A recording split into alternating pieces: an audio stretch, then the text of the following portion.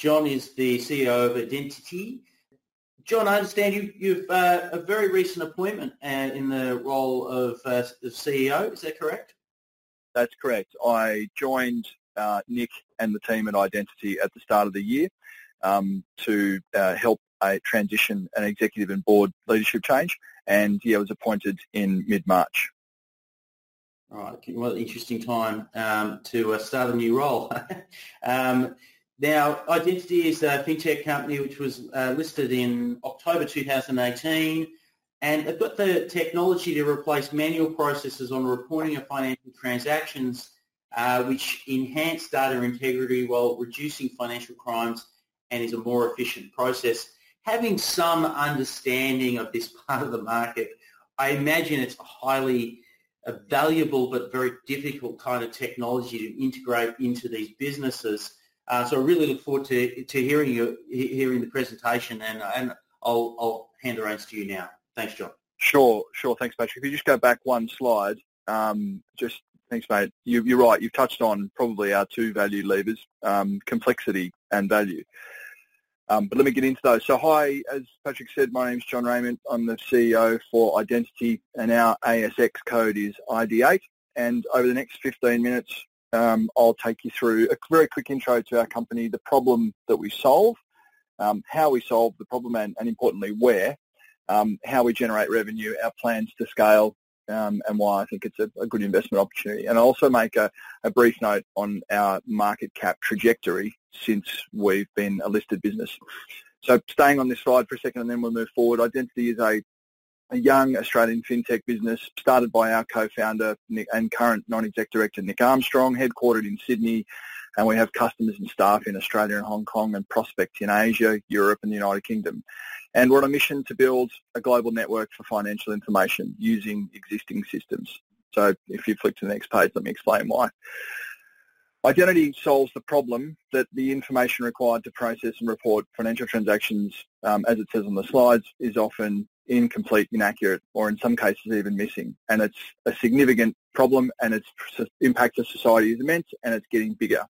And again, as it says on the slide there, and I won't spend too much time on it, the way we'll solve the problem is by creating a global network for financial information, again, using existing systems.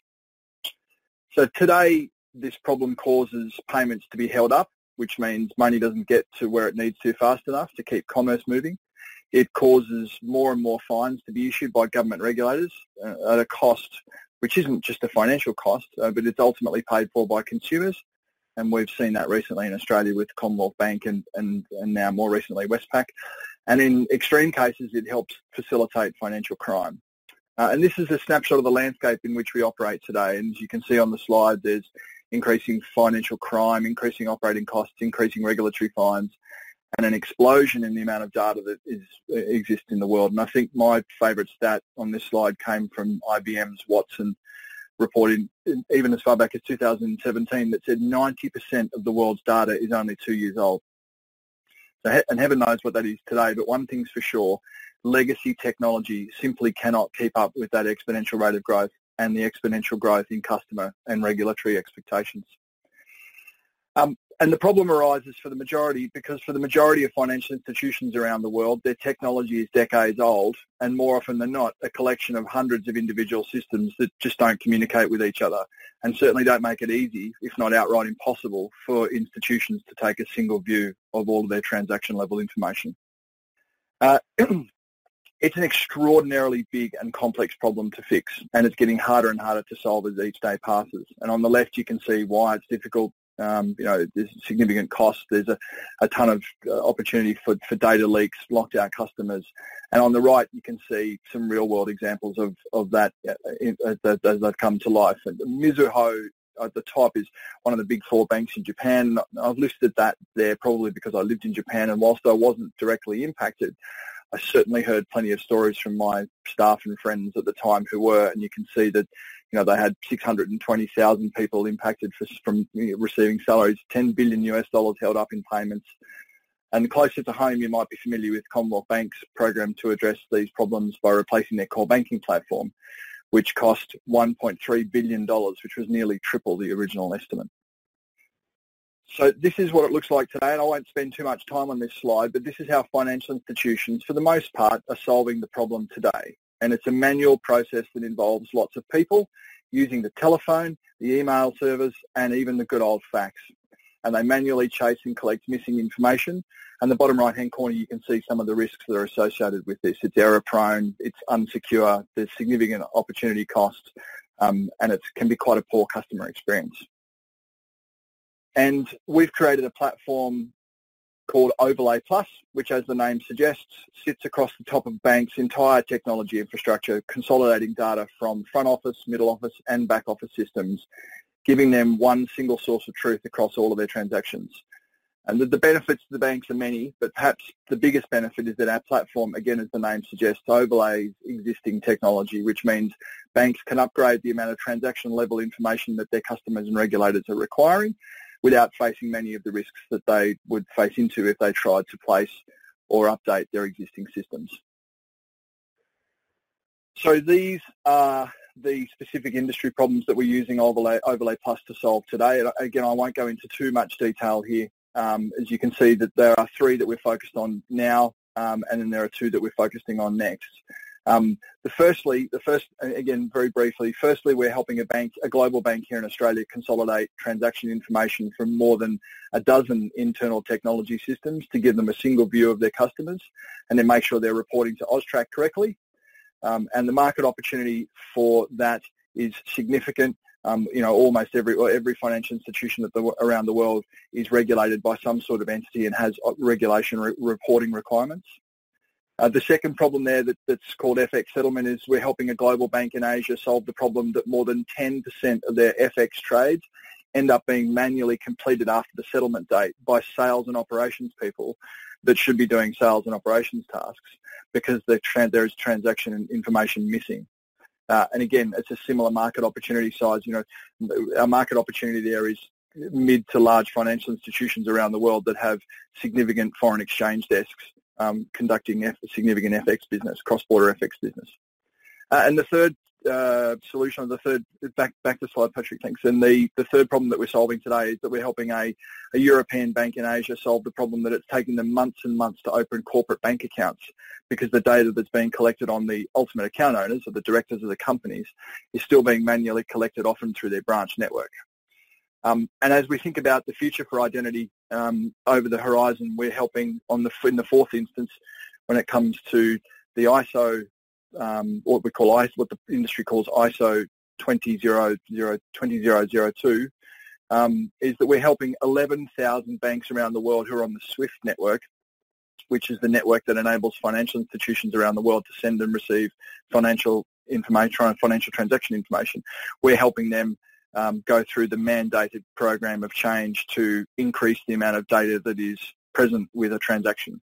And fifthly, and very briefly, we're helping solve the global problem that more and more banks, particularly in Africa and Eastern Europe, are being impacted by the de-risking phenomenon, which is one by one removing them and their customers from the global banking industry because they don't have the technology to provide the increasing amounts of data that the world wants to see about the companies and the individuals and the transactions that are in these perceived high-risk jurisdictions. Just before I move on to this slide, it's worth noting that, as I said in the opening, I just want to quickly reference the trajectory of our market cap since we've listed, for those of you that have our charts open or have been looking at ID8 before today's webinar. The company spent the last 18 months investing heavily in R&D and building a core platform from which we deploy individual products and modules, and we can see 5 of them here on the page. And with our recent and board and executive changes, that includes our recent capital raise, we're now pivoting firmly towards a sales organisation that is focused on taking what we've built that we know solves genuine problems for a significant market size and selling them. So what's our long-term vision? And again, I won't spend too much time on this as I want to keep going through the agenda. But the global banking system is managing the problem that I talked about before, and protecting itself from increasing regulatory scrutiny by de-risking, which means less bank accounts, more payment hold-ups, and fewer formal relationships between banks across borders, which means more and more people risk becoming unbanked, or even worse, risk becoming where they can only afford or justify a bank account and therefore paying through the nose for it. And this trend isn't happening because financial institutions are bad, It's happening because the risk of getting the problems wrong is immense, and the risk of trying to fix the problems that cause it are equally immense. So our big vision is to help thousands of financial institutions around the world solve these problems quickly, easily, and relatively risk-free, and then join them all together to create a globally connected ecosystem for rich transaction-level information and reduce payment hold-ups, reduce financial crime, reduce regulatory crimes, and even start to reverse the de-risking phenomenon and see more than 1 billion unbanked people around the world get access to bank accounts and benefit from the financial services industry. So how do we generate revenue? We're a software business, and we deploy technology for banks to solve problems, and we generate a mixture of delivery, recurring, and uncapped revenue when we deploy the Overlay Plus platform into a bank. From a delivery perspective, we generate professional services charges, which cover the cost of extensive programs to deliver our technology.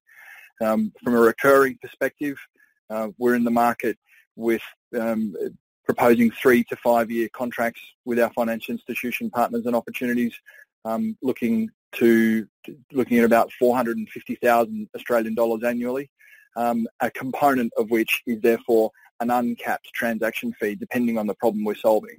So we might charge 10, 15 or 20 cents for a bank that's sending 1 or 2 million reports to a regulator each year, or we might charge $5 for a transaction for another financial institution that's having high-value payments blocked up or unmatched at the end of every month. So how big is the opportunity for us? And you can see across the bottom axis there, that's the journey for us from 5 customers to 20 customers and out to 400 customers. And what I've shown here is that we generate revenue in 3 different ways. We have a base license, a module license, and then an uncapped transaction fee. And I've mapped that yellow uncapped transaction fee to be the same as our module license, but in effect we would expect that to grow or outgrow both the module license and the base license. It's worth noting that at 400, if you just go back one slide, it's worth noting that at 400 customers, we are a $100 million annual recurring revenue business, and that will probably come from a mix of and I'll show you how we get to there just at the slide next. So we will acquire customers in 2 ways. Firstly, we will have a small emphasis on direct partnerships where we will look to solve problems with banks on our own. But as we all know, this is a long and an arduous journey. But it's one that's important over the next couple of years for our company as we start to engage with our indirect sales channel and start to grow our partnerships out with companies like I've talked about on the right there, who will be able to go to market for us, and we will be able to scale through our partnership or our indirect channel. So to give you an example of some of those partnerships that we have at the moment on the side, R3 is an enterprise blockchain technology company, and they have an ecosystem of 300 companies working together on a distributed application of their core to blockchain, and they provide industry services to financial industries, insurance, healthcare, trade, finance, and digital assets. And Symphony is a secure chat, a company that provides secure team chat, file sharing, and built-in compliance and automation tools. And they have 400 customers, a lot of them financial institutions. They have 45,000 users, and of course, the SWIFT network and Microsoft will be well known. Next page, please. Very quickly, the split between, as I mentioned before, the split between direct and indirect sales. This is how we propose to go to market, that we will get most of our traction through our indirect channel, and that we will continue to see a small uplift in our direct revenue channel. Very quickly, and I won't spend too much time here, I'm conscious of time, but this is how we would propose to get there. So the job that we're doing over the next planning horizon is to sign at the next foot, to close the deals that are immediately in front of us, which includes 5 brand new customer opportunities, and to close out some strategic funding opportunities for us, which together with the strategic funding round will see us through to cash flow positive. We then have the next planning horizon for us, which will be the journey out to 20 customers, and the way that we will, and which is the journey that we need to take in order to get ourselves ready for our indirect and scaled partnership approach. And then our third planning horizon is the journey to 400 customers and the connected ecosystem for financial information sharing. Our marketing strategy, like many, will be around improving our brand awareness and creating in line with our strategic plan, generating direct opportunities and enabling our sales partner channel. And we do have, and again, we can take this as read and move on, but we are conscious that we have competitors in the marketplace, both from an internal perspective and from external companies. And we are conscious of COVID-19, and I think COVID-19 has provided, like both of my predecessors on this call, has provided us with some tailwinds where our target institutions or our target customers are having to do more with less, and they're being resource constrained and looking for faster and more nimble solutions to problems that aren't going away. I keep going through this. So this is the last slide that I'll talk on. This is just a wrap up of why I think it's a good idea or a good opportunity to invest in the business. We're on a mission, as I said, to create a global network for financial information. We are well placed to survive and probably benefit from COVID-19. We have a Horizon 1, 2, 3, now, next, later strategic plan for the business. We have a Tier 1 global bank that's already in the partnership set, and we have a patent pending in a number of jurisdictions around the world. We have a good pipeline of late-stage deals, and we have a good, strong partnership strategy that's emerging. We're already in business with HSBC, and there's a second license in flight for that, and there's a lot more opportunity for us globally. And we are experiencing significant revenue growth at the moment. And, of course, we continue to build out our leadership capability as a team. And I think the last page from us is, just go to the next one for me, Patrick. The last page from us is just a quick snapshot of our capital structure. Again, a reminder that the ASX code is ID8. We've just been through a rights issue that you may have seen in the media. We have a share price today, which I think is about 12 cents, and there's our top 20 on the right-hand side. 72% of our registry is owned by our top 20, including our co-founder and some insto funds that have supported us. So there you go. Yeah, John, great presentation. You covered a bit of territory there. Well done. I'll get into some questions. Just one moment. I'm just going to quickly share into the chat that next week we'll be running another session. We've got a company that is IPOing at the moment, a tech business, and I believe a health company joining us.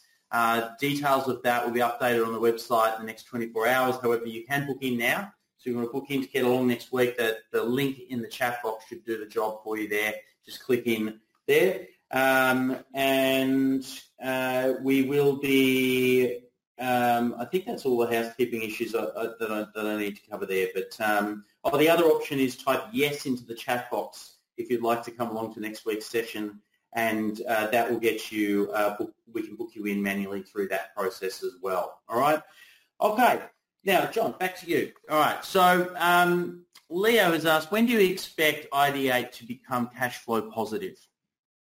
I think lately that question's come up for all three of us.